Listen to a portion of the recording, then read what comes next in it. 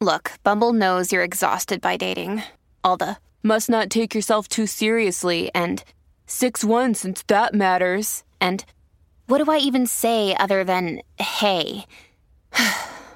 Well, that's why they're introducing an all-new Bumble with exciting features to make compatibility easier, starting the chat better, and dating safer. They've changed, so you don't have to. Download the new Bumble now. Hey guys, we're getting to another episode on When the Scriptures Become Real. It's again a podcast where we learn, where we study, where we grow, where we try to become the best versions of ourselves as we can as we continue to serve our Lord. Again, you guys can find the podcast on YouTube and anywhere else you can get your podcast. We're so thankful you guys are here and that you guys are with us today. So today's kind of a sad day. Not sad as in like the podcast is going to stop because we've got way more stuff to cover. But it's kind of sad that we're ending this Ruth and Boaz series up to this point. This has been, I'm just letting you guys know, and please, even after this, please continue to do what you guys have been doing. But the engagement, the conversation, the appreciation, the messages, the calls, all those things that have happened because of this series, I'm extremely thankful for you guys and what you guys are doing. It's so great that we've all of us together, and you can kind of tell all of us were on this journey with them together. All of us have kind of immersed ourselves into chapter 1 and the background and just walking through and seeing things from everybody's point of view and seeing how they could feel and what's going on. It's just been such a great study. So I just want to tell you guys, I appreciate it. Thank you so much. And please, even with this, if you haven't gone back and listen to everything else up to this point, please go back and listen, and you can join this journey on with us. And please reach out too. That'd be great. You know, there's a prequel. You'll see that. The prequel's entitled, Does Anybody Care About My Cup? And then after that podcast, you'll see parts 1 through 5. And so you can catch up to us as we start part 6 today. So I'm excited to get in with you guys and really hone in on this last part of this Boaz and Ruth series. So this is Boaz and Ruth part 6, and just like we teased in the last one, we're going to name this one the Endgame. Boaz and Ruth part 6, the Endgame. Now, we didn't name this just because of the great Marvel movie, right? I'm a big Marvel fan, so that had some influence on there, I'm not going to lie. But I think another reason why we're calling it the Endgame is because I didn't necessarily want to end the book in chapter 5 with the genealogy up to David is incredible. That's great information for us to know, and that leads into what 1 Samuel is going to talk about moving forward. But I wanted to really spend one entire podcast kind of covering some principles, covering some application just for us, right? And we did that all throughout the podcast, but I wanted to dedicate one specifically to it. And I think it'll be a good kind of bow and close on this study as we looked at this together. And so what we're going to do moving forward, again, we're going to make some references here to some things in the book and even outside of Ruth. So again, you know, if you're listening, if you're walking, if you got your Bible with you, definitely check this out because I've had some notes on this. And there's kind of some smaller charts here too that we're going to go through.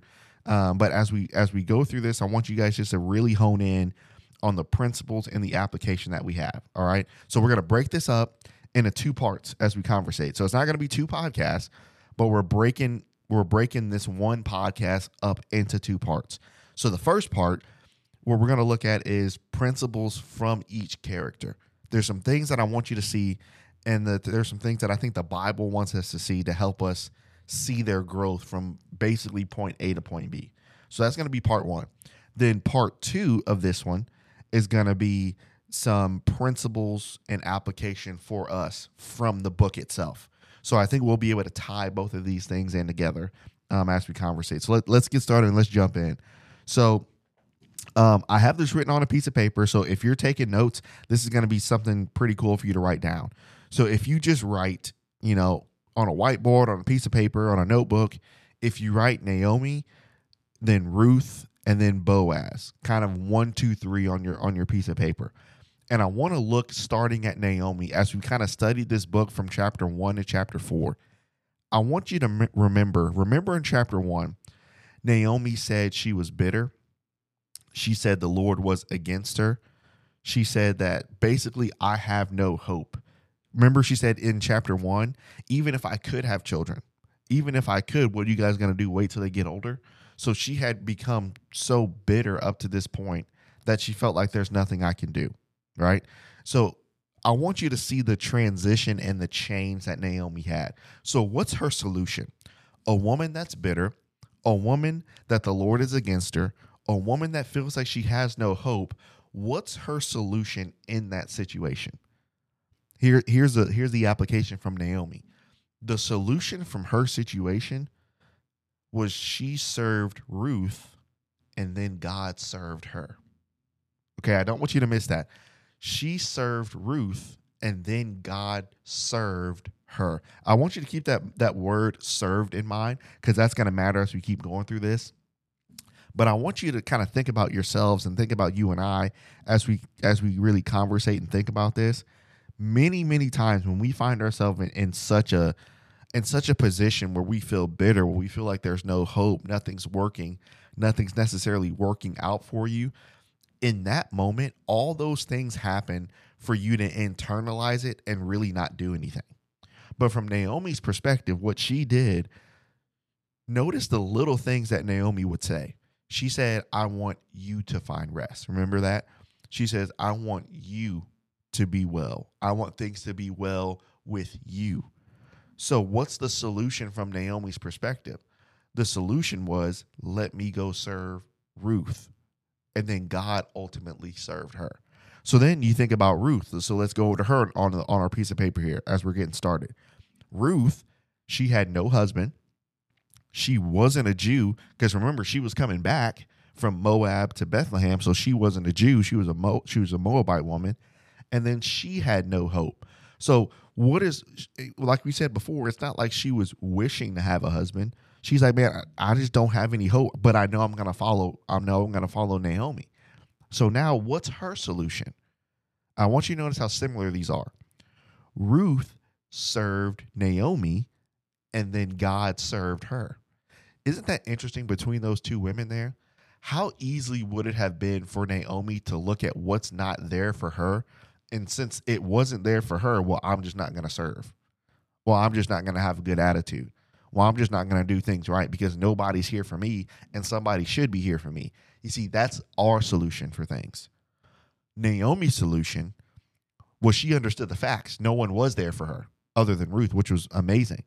But she said, the one person that is here for me, instead of complaining what I should have, I'm going to serve the one person God gave me. A lot of times, guys, what all of us can do, we can get to a point where we think, man, something should be here for me. Something should be there. I mean, I feel like I need this. I need this friend. I need this mentor. I need this person in my life. And you really want those things, which are good things to have. But when those things aren't presented for you in the time that you want them presented, even if you literally been looking for them, what we can do is we can internalize those things and we can get angry that we don't have it. But I guarantee that right now, for me and for you right now, there is somebody there that is waiting for you to help them. There's somebody there. So what can you do? Well, we could sit and do nothing. Or from Naomi's perspective, I could serve Ruth. And then from Ruth's perspective, I can serve Naomi. Then now let's look at Boaz. So on your sheet of paper, write down Boaz number 3. What was his situation? Boaz had no wife. Now, remember, we looked at this. We looked at potentially if he was married before. Then we looked at the situation if he just never had been married. Either way, if he lost his wife, man, that's a bad situation. If he never had a wife, he's an older man, so he's never known what it was like to love somebody. So either way, he didn't have a wife. Then number 2, he was an older man. Then number 3, what was his hope? Where's his hope that something would happen? So what was Boaz's solution? Boaz served Ruth and Naomi, and then God served him. Isn't it interesting? I love that word served. Okay, this is why we're breaking this down and we're going slow as we talk about this. I love the word served because notice, we always want God to help us and to give us something and to provide us something. But when you think about those words, give, provide, all those things, that's it can turn prideful. Even though the words are great, it can turn very prideful. But notice the word God served them. So the only way that God served them is when they were doing what they wanted God to do. And maybe right now things haven't necessarily happened for you. Things necessarily haven't worked for you, because you really got to sit down and you really got to think, who am I constantly serving? It's one thing to be around to help. It's one thing to give somebody a hug. It's one thing to give somebody an occasional phone call. It's one thing to occasionally see somebody on a Sunday morning and a Wednesday night service. That's one thing, but sometimes we'll categorize that as, well, I'm serving. When you're serving, who are you giving knowledge to? Who are you constantly praying for? Who are you constantly maybe studying with or having conversations with? Who are you doing that for? Naomi did that for Ruth. That was a constant. Ruth was doing that for Naomi. That was a constant. Boaz was doing it for Naomi and Ruth. That's a constant. But I think what we do sometimes is we serve people in pockets, and then when we don't get what we want from people, then we get mad, and then we use our service almost as a scapegoat to people. Well, I did do this for you. Remember that one time? Remember I was there? Remember I did this? You see, we can't serve people in pockets and then expect God to serve us in prosperity. It just doesn't work. So notice Naomi, Ruth, and Boaz, did they just serve each other when they got what they wanted? They served each other because it was the right thing to do. And it was godly. And it was a merciful heart. And it was compassionate. And it was empathetic. And it was consistent. And so when God saw that even though Naomi's situation was terrible, would you look at her? She's still serving. When God saw that Ruth's situation was terrible, look at her. She's still serving. When God saw that Boaz's situation wasn't ideal for the older man in that culture, look at what he's still doing. He's still serving. So when you can serve in those capacities, then guess who is ready and willing to serve you? So now, why is that important? Why is the service exchange important? Because when God serves you, number one, what you'll do when he serves you, you'll appreciate it more. Why? Because you understand the work, you understand the intention that it takes to serve somebody constantly. You understand that. So when God serves you, you will accept that blessing so much higher because you understand what it's like to intentionally serve someone else, to intentionally think beyond yourself, to intentionally give of yourself. And then God will keep intentionally doing that for you. You see, that's why service is so important. And sometimes we can look at service as almost like a good Christian option to do. Well, if you just have the opportunity, yeah, you can do it. Well, if you feel like it, you can do it. Well, if you like them, you can do it. Well, if you want to do it that day, you can do it. We kind of have that. We have service sometimes as like a little asterisk for us in our Christian lives. This is necessary because if we want God to help, to serve, to guide, to do those things for us, why would he give it to us if we're not doing what he's doing? We have to constantly be in a mode of service. Now, what is the mode of service? As we talk about that, in this context, what were they doing? They were serving each other and literally just helping. It's a beautiful thing to do. Now, on that piece of paper, you have Naomi written down. Great. You have Ruth written down. Great. You have Boaz written down. Great. You have their solutions written down. Great. Now, here's why the end game is so important. And here's why we had to set this up. On a sheet of paper, right next to those three people, I want you to write your name or think about it if you don't have a piece of paper. Write your name or think about your name. And then just like we said under the Naomi and Ruth and Boaz bracket, when we said that maybe they were bitter, maybe they had no hope, maybe the Lord was against them, maybe they weren't a Jew, I want you to write specific things or think about specific things for you. It could be possible. Now, this is interchangeable, but let's just make one up right now. It could be possible, put your name there, that underneath your name, you might be older, you may be widowed, you may be separated. That's possible. It could also be possible that you have no hope. It could be possible that you feel the Lord is against you. It could be possible that you feel like you have no guide, you have no friend, you have no mentor. That could be very possible. But no matter what you put on that list, as many things as you can write down on that list, honestly, when you put the solution to those things that you write down on your list, guess what your solution's going to be? Your solution's going to be the exact same as Naomi, Ruth, and Boaz. So then write down or think about it, but when you have time, write down all those things that you feel that the Lord is against you, all the tough things, write all that down. And then you write down, what is my solution? Jordan will serve.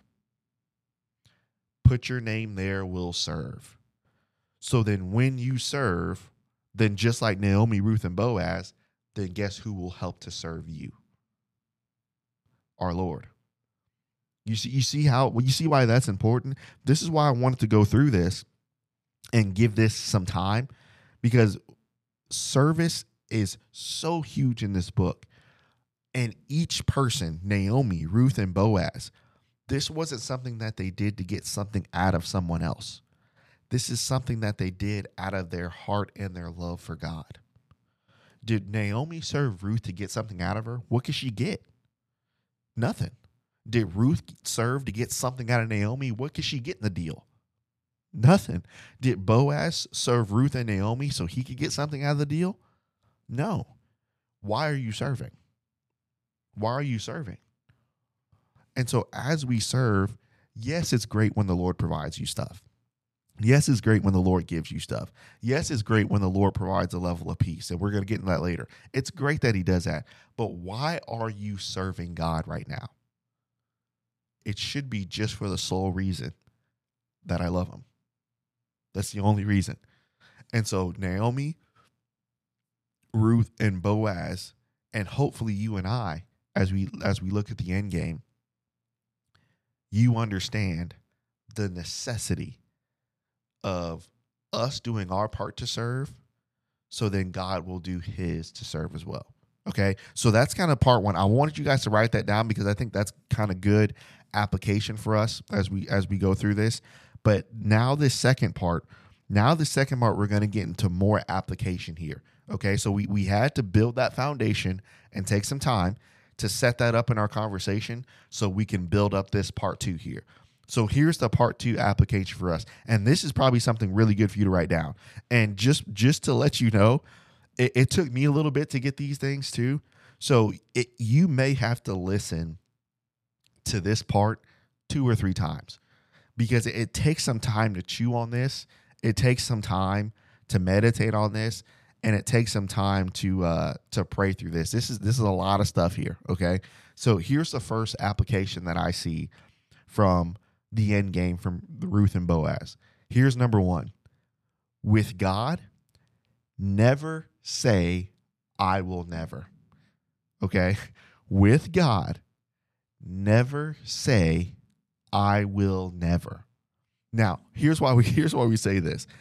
Right now, I guarantee you're literally doing something right now that you said 5-10 years ago that you wouldn't do. But guess what you're doing? You're doing it right now. The same thing with me, with preaching. I wasn't expecting to preach. I wasn't expecting to do a podcast. I wasn't expecting to do all these things. So if you would have asked me probably 3 years ago, 4 years ago, if you would have asked me, hey, you're doing this right now, I would have told you you're crazy. No, I'll never do that. I don't want to talk that long. I don't like to do all that. I don't want to do it. With God, never say I will never. So think about that list, that chart that we built, right, to get our foundation with Naomi, Ruth, and Boaz. When even Naomi, when she said, man, I'm bitter, the Lord's against me, I have no hope. Even when Boaz and Ruth, when they said what they said, at some point, do you think it crossed their minds, especially from Ruth's perspective? Yeah, I'm not going to get married again. I just don't want to do it. I've tried. I'll never do it. Think about Boaz's perspective. I'm older now. If she was going to come, she would have come before. I just don't see a way. I just don't see an avenue. I'll never. It'll never happen for me. Then think about Naomi's perspective. I'm older. I lost my 2 sons. I lost my husband. I can never get them back. I'm thankful to have Ruth, but I will never feel the way that I felt again. I will never feel joy again. I will never feel that elation again. I'll never. It's very possible that they could have thought those things. And right now, for you and I, as we conversate, it's very possible that you feel those things too. I will never do this. Here's what's interesting. I want you to look at this. I love this verse here, but Proverbs chapter 3, again, we could quote this, but I want you guys to see this for yourself. Proverbs chapter 3, verses 3-5. Here's why we should never say never with the Lord. Proverbs chapter 3, we'll look at like verses like 5-6. But notice what he says here. Trust in the Lord with all your heart and lean not on your own understanding. So what was Naomi, Ruth, and Boaz's own understanding at one point? I will never. It's not going to happen. I'm not even focused on that. I don't even want to think about that.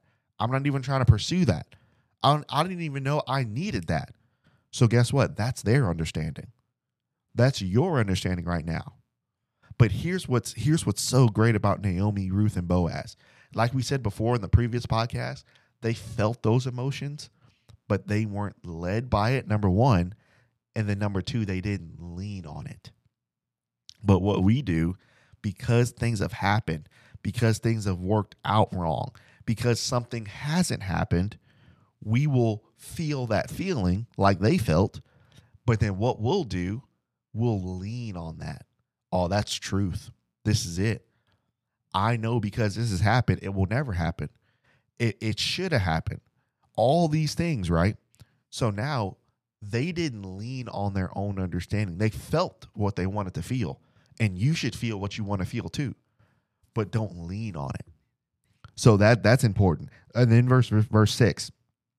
In all your ways, acknowledge him, and he will direct your path. Isn't it interesting that, remember Naomi, she heard that there was bread in the house of bread now? So when she felt the way that she felt, what did Naomi start doing again? Acknowledging God. What about Ruth? When she heard about the God of Naomi, she began to acknowledge him. What about Boaz? When Boaz saw his workers in the field, and when he saw Ruth, what did they say to Boaz? The Lord be with you. What was Boaz doing? Acknowledging God. You see, here's one thing, guys, that again, I'm learning ing. I'm learning this too. I know our situations can be different, and there's times where your situation can feel. Have you ever seen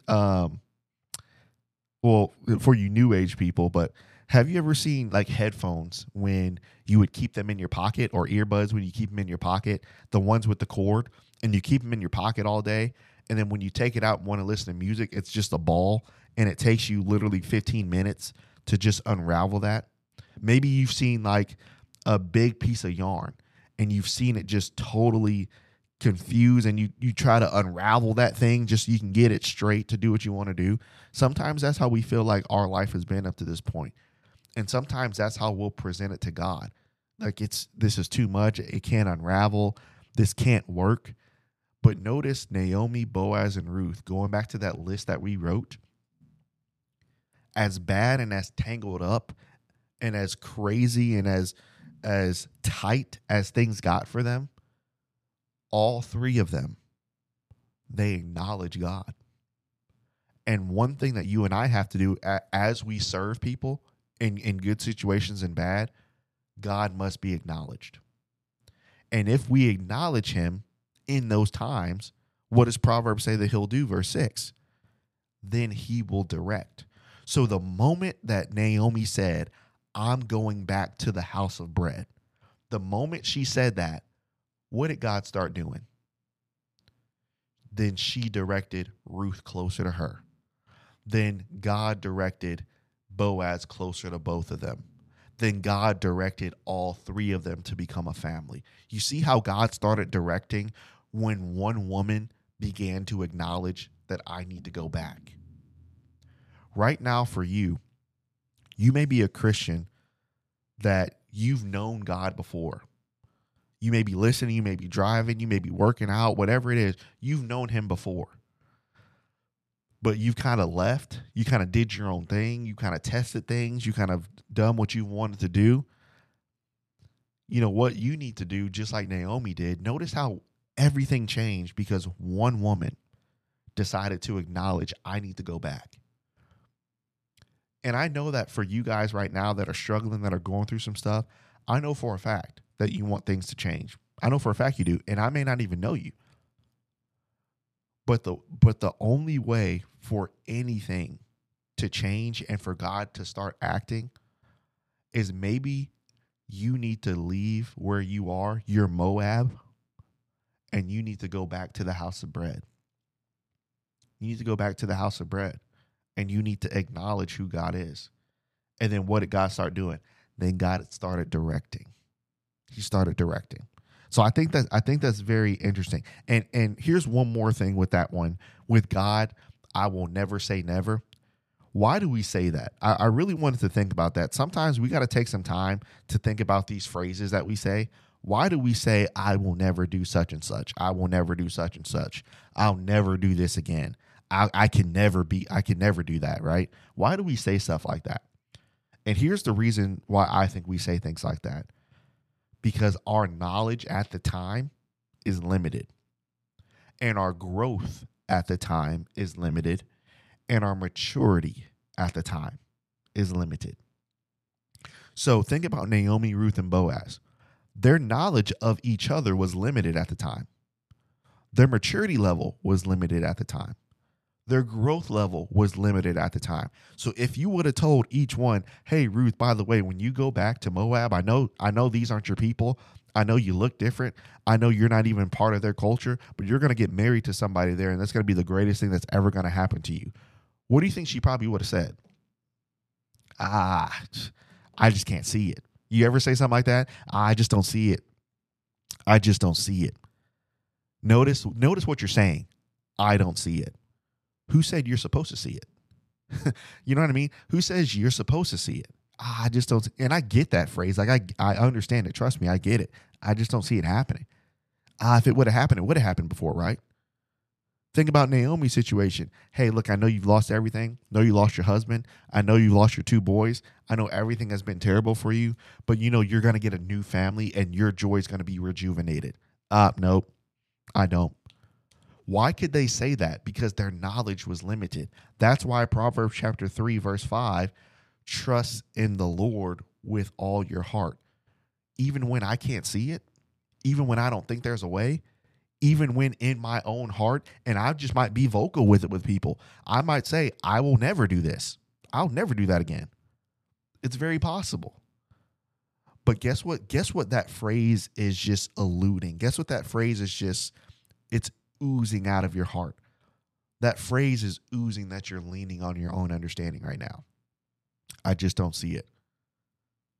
So from this perspective, as we look at the end game with Boaz and Ruth, with God, as you and I kind of journey through this life, guys, never say, I will never with him. Never say, I will never with him. Now, here's part 2. With God, number 2, keep your heart open. This is big. This is big. With God, keep your heart open. You guys ever see I don't even know, like I'm not like a botanist, but you ever seen those videos? Remember in school when we used to watch what was that show that we had to watch in like science classes? It was like Animal Planet or like Nature Planet, whatever it was. But you would see like how like a plant would bloom and it would go really, really, really fast. And then you would also see how it would die and you would see it really, really fast. Sometimes the imagery of plants is so big in Ruth. And you see a certain plant withered, completely closed off. I mean, Those plants, they're so tightly balled up that they'll never open up again. And that might be you and I at the beginning of Ruth and at the end of this study. Because of what people have done and because of what people have said or not done for you or said they would do and then they didn't do it, whatever you want to put in that blank, the Lord views us as kind of like that plant. At one point, you were optimistic. At one point, you believed the Lord could do things. At one point, you believed that God could. You were just so happy to present the word. You were so happy to be a Christian. You were just so happy to help people. But then time elapsed. And as time elapsed, and as you met more people, and as you went through more stuff, and as people said what they wanted to say, and as people have come and gone, what you've done is you've closed up your heart. And your heart is so hard, and it's so callous now that the only thing that you do is you find things now. You literally sit and find things to complain about. You find things to complain about now. And so with God, and I love this about Ruth, Naomi, Ruth, and Boaz. I love the explicit description of how all three of them being different ages.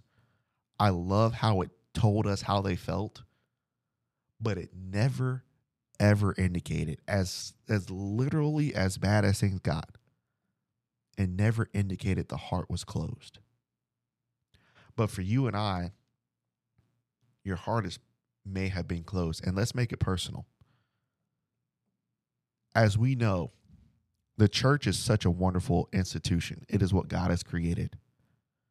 But the church is made of people. And I will be the first person to raise my hand that I'm not a perfect person. I haven't always been there for people when I needed to be. I haven't always been the greatest example. I didn't always do things correctly. The church is made of people.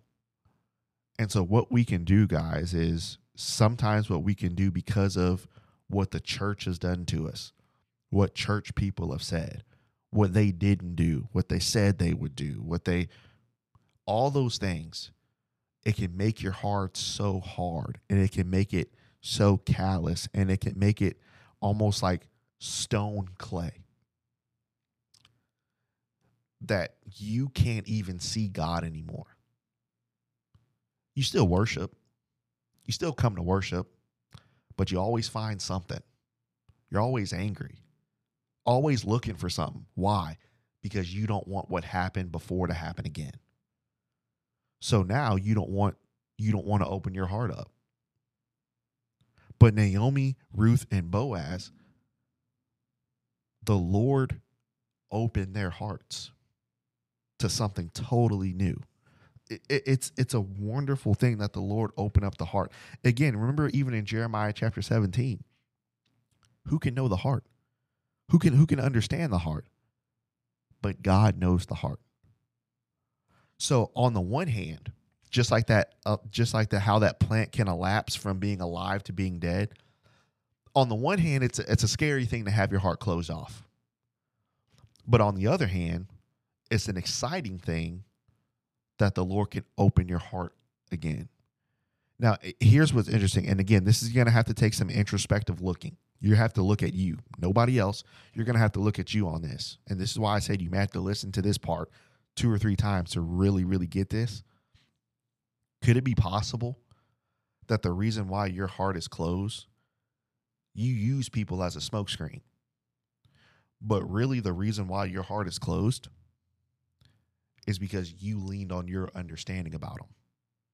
You leaned on your understanding about things, and you didn't let God help you. But here's what's interesting. So now you don't trust people. Now you keep yourself on an island. Now you barely talk to anybody. And even the ones you do talk to, you find something to complain about. It's very possible that if that's your state right now, it's very possible that what the Lord has to do in order to open your heart again, he may have to reintroduce you to people.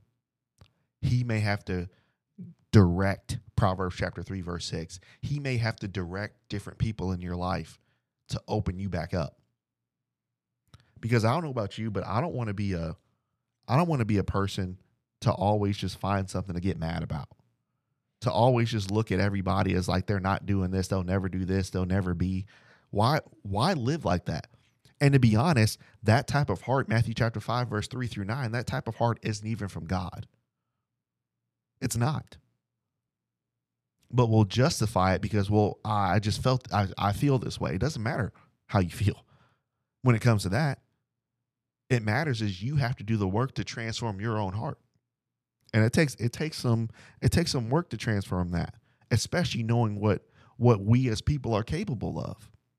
It takes a different type of heart to still change, to still open up, to still serve, to still give, even after what's been done. Well, I don't know if I can do that. Jesus told you to. So if you said you love him, then you will change. So either we will find ourselves in a situation where we're going to continue to justify why I'll never open up my heart to service and giving, and I'll never really be there for people because they just do this anyway. You can stay there, and you'll stay there for a long time too. Or you can understand that people are capable of that. You're not naive. People are capable of that. But you can also understand this is what God called me to do, Matthew chapter 5. He called me to this. He called us to be salt like that. And so Ruth, Naomi, and Boaz, their hearts were open. And you got to keep yours open. So that's how we don't lean on our own understanding. Does that make sense so far? This is why I said you may have to take some time when you listen to these things. You might be mad listening to this, which is probably good, which I'm glad you are, because that means you're thinking. So maybe you need some time to pause, to think, maybe I have been this person. Maybe I have changed. Maybe I have lived in this bitterness. Maybe I am just looking at people's faults all the time. Maybe I am that guy. Maybe I am that person. Guess what? That's a sign. It may be time to switch it up and let the Lord direct your path again. It may be time. So here's the third principle, a third lesson that I've seen through this text. Now, this is a big one too, guys. You may need to listen to this part a couple times too. Here's the third one. So the first one was, with God, I will never say never. 2, with God, keep your heart open. And then number 3, here's a big one. Again, comparing these 3 things to the list that we made in part 1 as we began the podcast. Number 3, God's plan always looks beyond. Okay? God's plan always looks beyond. Now, let's set this up. As believers and as Christian people, everywhere that you go, whether it's on TikTok, whether it's in service, whether you meet another Christian, whether it's whatever it is, all of us say, and all of us pray, and all of us preach, Lord, use us. Lord, guide us. Lord, help us. We all say that, and that's a beautiful prayer to pray. Beautiful prayer to pray. But here's what I think we really mean when we say that. Lord, use us. Lord, guide us. Lord, help us, but do it in my parameters. Do it in my comfortability. Do it how I have planned it in my mind. Do it in my way. God's plan always looks beyond. So think about this. You have a Moabite woman, which again, we have to understand the culture. This was detestable. I want to use that word. It was detestable to be next to a Moabite, woman or man, child too. It was detestable to even be associated with a person like that. That's what the world believed. You should never, ever be associated with them. Why? Because remember, and I forgot to mention this before, but I'll throw this in. Here's what's interesting. Moab, the entire nation, was built off incest. Remember Lot's daughters? So as that happened, not Lot's daughters, Noah's daughters, right? So remember, as that happens, the nation of Moab was literally built on incest, which now, as you think about it, it was detestable to even be with anybody that was of that descent. So now think about this. As we look at this, when you think, well, you know what, as we look at this, man, who's going to be with a Moabite person? Who's going to be with a person of Moab? Who's going to do all these things? So now think about how detestable it was with Noah's daughters to be a part of Moab. Let me make sure, because I want to make sure I got the right reference there about Moab, because that's so I forgot to mention that. I forgot to mention that before. I think it was in part 2, because that's such good information. Yeah, it was Noah's daughters. So now, because remember they got him. That's what it was. I want to make sure. Yeah, that's what it was. So remember, oh no, wait a second. It was Lot. I was right. I second guessed myself. It was Lot's daughters. That's right. It was Lot's daughters. You see, that's why you got to make sure and study. So remember when Lot's daughters, they got him to sleep with him because they got him drunk. So Moab came from incest. So now to be with a Moabite person, nah, this is not going to happen. This is not going to happen. So God's plan always looks beyond. You have a Moabite person, someone that all of us should detest, right? Someone all of us should literally hate and seethe with such fire and hatred in our hearts with a Jew. It's not supposed to happen, is it? But guess what? God's plan always looks beyond. It always looks beyond. And here's what's interesting.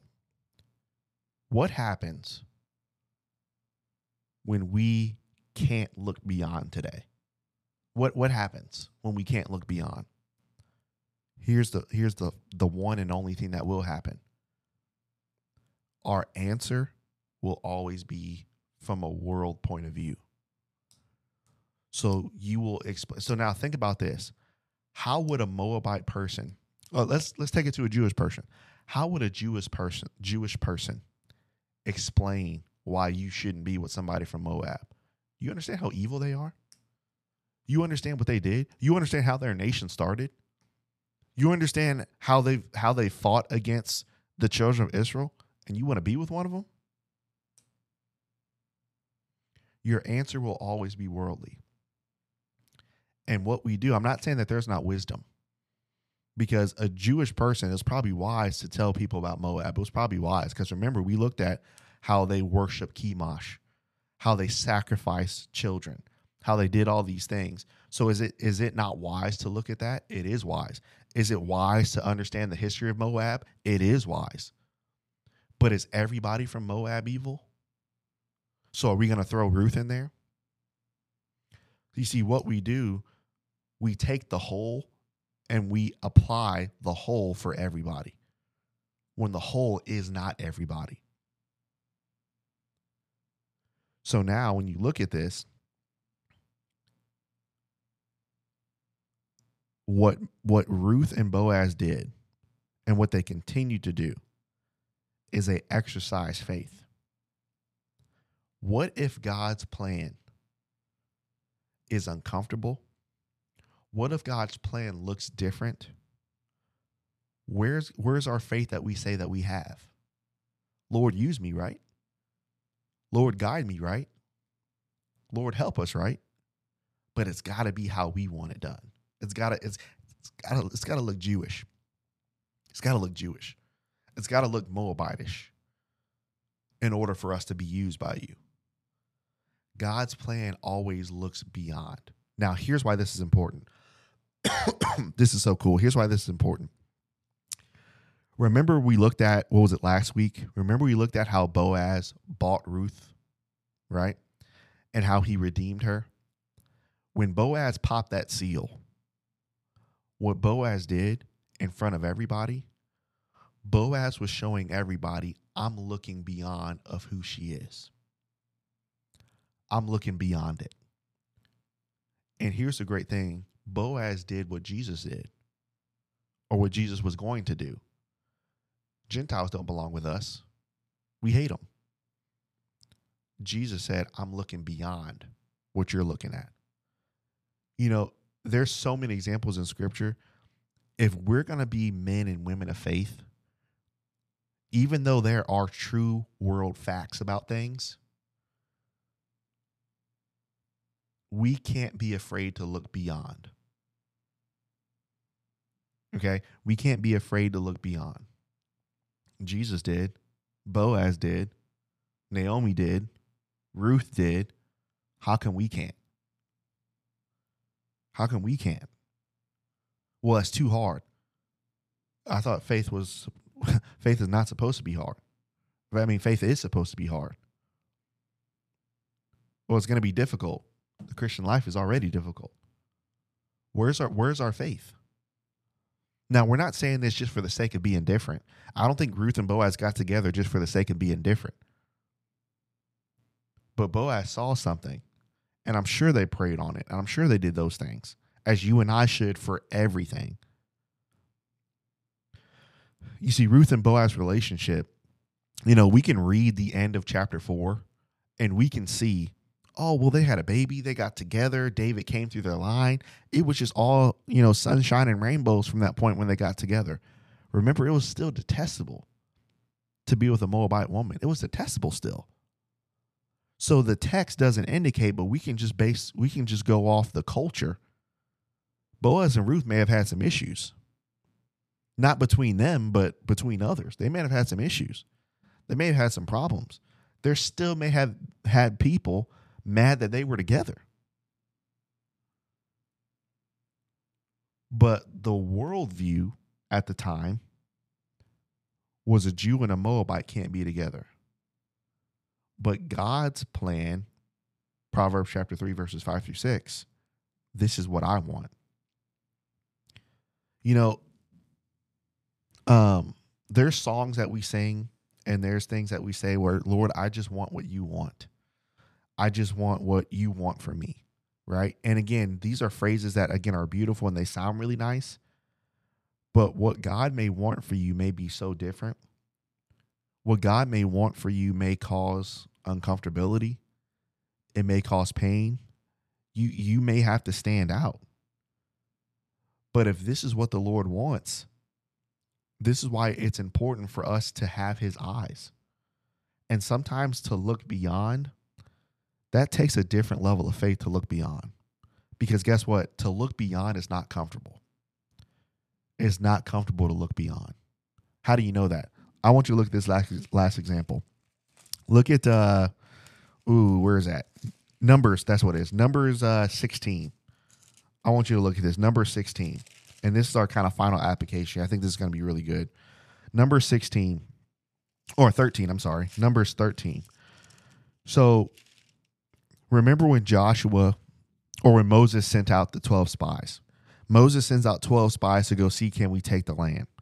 10 spies come back, verses 26 through basically 33. 10 spies come back and say, no, we can't do it. We're like grasshoppers in their sight. We can't do it. We can't go up against them. We can't win. And then guess what those other 10 did? They went to everybody else in Israel, convincing them that they couldn't do it either. Isn't it interesting how when you can't look beyond, you have to convince everybody why you can't look beyond? You see, that's a sign of a lack of faith. You have to convince everybody you can't look beyond. So these 10 didn't just stay with themselves, did they? They told the whole congregation, let me tell y'all why we can't do it. We can't look beyond this. This is too much. But then Joshua and Caleb were the only two, which it's always a minority. It always is. Joshua and Caleb were the only ones that said, don't rebel against the Lord. Verse 9, they are bread for us. Their defense is departed from them. Watch what they say. The Lord is with us. You see, those that look beyond, they're not naive. Okay. And I think that's a misconception. Those that are looking beyond, well, you're just not looking at the facts. No, they understand the facts. They listen, they understand, they see what's going on. They're not dumb. They understand. But those that look beyond, they don't just stay with that. They see the facts. They understand the difficulty. They understand how hard it might be. But guess what else those that look beyond understand? Yeah, this might not supposed to happen compared to what the world says, but the Lord is with me. And I have faith that he is. You see, that's the difference between those that look beyond. Those that look beyond are naive and they don't understand things. They understand them. They understand them. But those that look beyond understand things, and as hard as they are, they still say with God it's going to happen. Those that don't look beyond just stay with the world facts. And they just stay, and that's their world, how the world thinks about it. And they just stay there and they live in fear. And anybody that wants to do anything beyond that, then what do they do like the other 10? They rebel. You can't do it. You won't do it. It's going to be too hard. And you may go as far as to say the Lord's not even going to bless that. You see why it's so hard to look beyond? None of this stuff in Ruth would have happened if Boaz doesn't look beyond Ruth. None of this stuff would have happened if Ruth didn't look beyond Boaz. None of this stuff would have happened if Naomi wouldn't have looked beyond Ruth. Maybe some things aren't happening. Maybe things seem stale. Maybe things seem the same. Maybe things seem like they're the same struggle all the time. Why? Because maybe we're too afraid to look beyond. And maybe we don't have the faith that we say we want and we say we have. Ruth is a book of faith, and Ruth is a book of looking beyond. When you have the eyes of faith, guys, it doesn't mean that things won't happen. It doesn't mean that struggles won't happen. It doesn't mean adversity won't happen. All of it is going to happen. But the only difference between us and everybody else is that we have the Lord. Do we really believe that? If we say we have the Lord, we won't sound as fearful as we sound.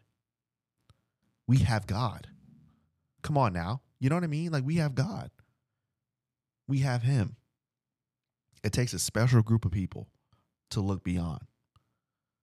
So let's exercise our faith. This book has been beautiful, hasn't it? I mean, it's helped me out so much. And it's made me appreciate not only Ruth more, it's made me appreciate Boaz more, definitely Naomi more. It's made me appreciate all these other things because we're seeing things from everybody's point of view and how all those point of views match together in Scripture. And again, I want to close with this thought. God's plan always looks beyond when we look at this. You know, as we exercise our faith, guys, it is super easy, right? It is super easy to look at our situation. Well, you know, you look at who you are. Well, I mean, this is just, we don't have the resources to do this. So this just can't happen. We're not looking beyond enough.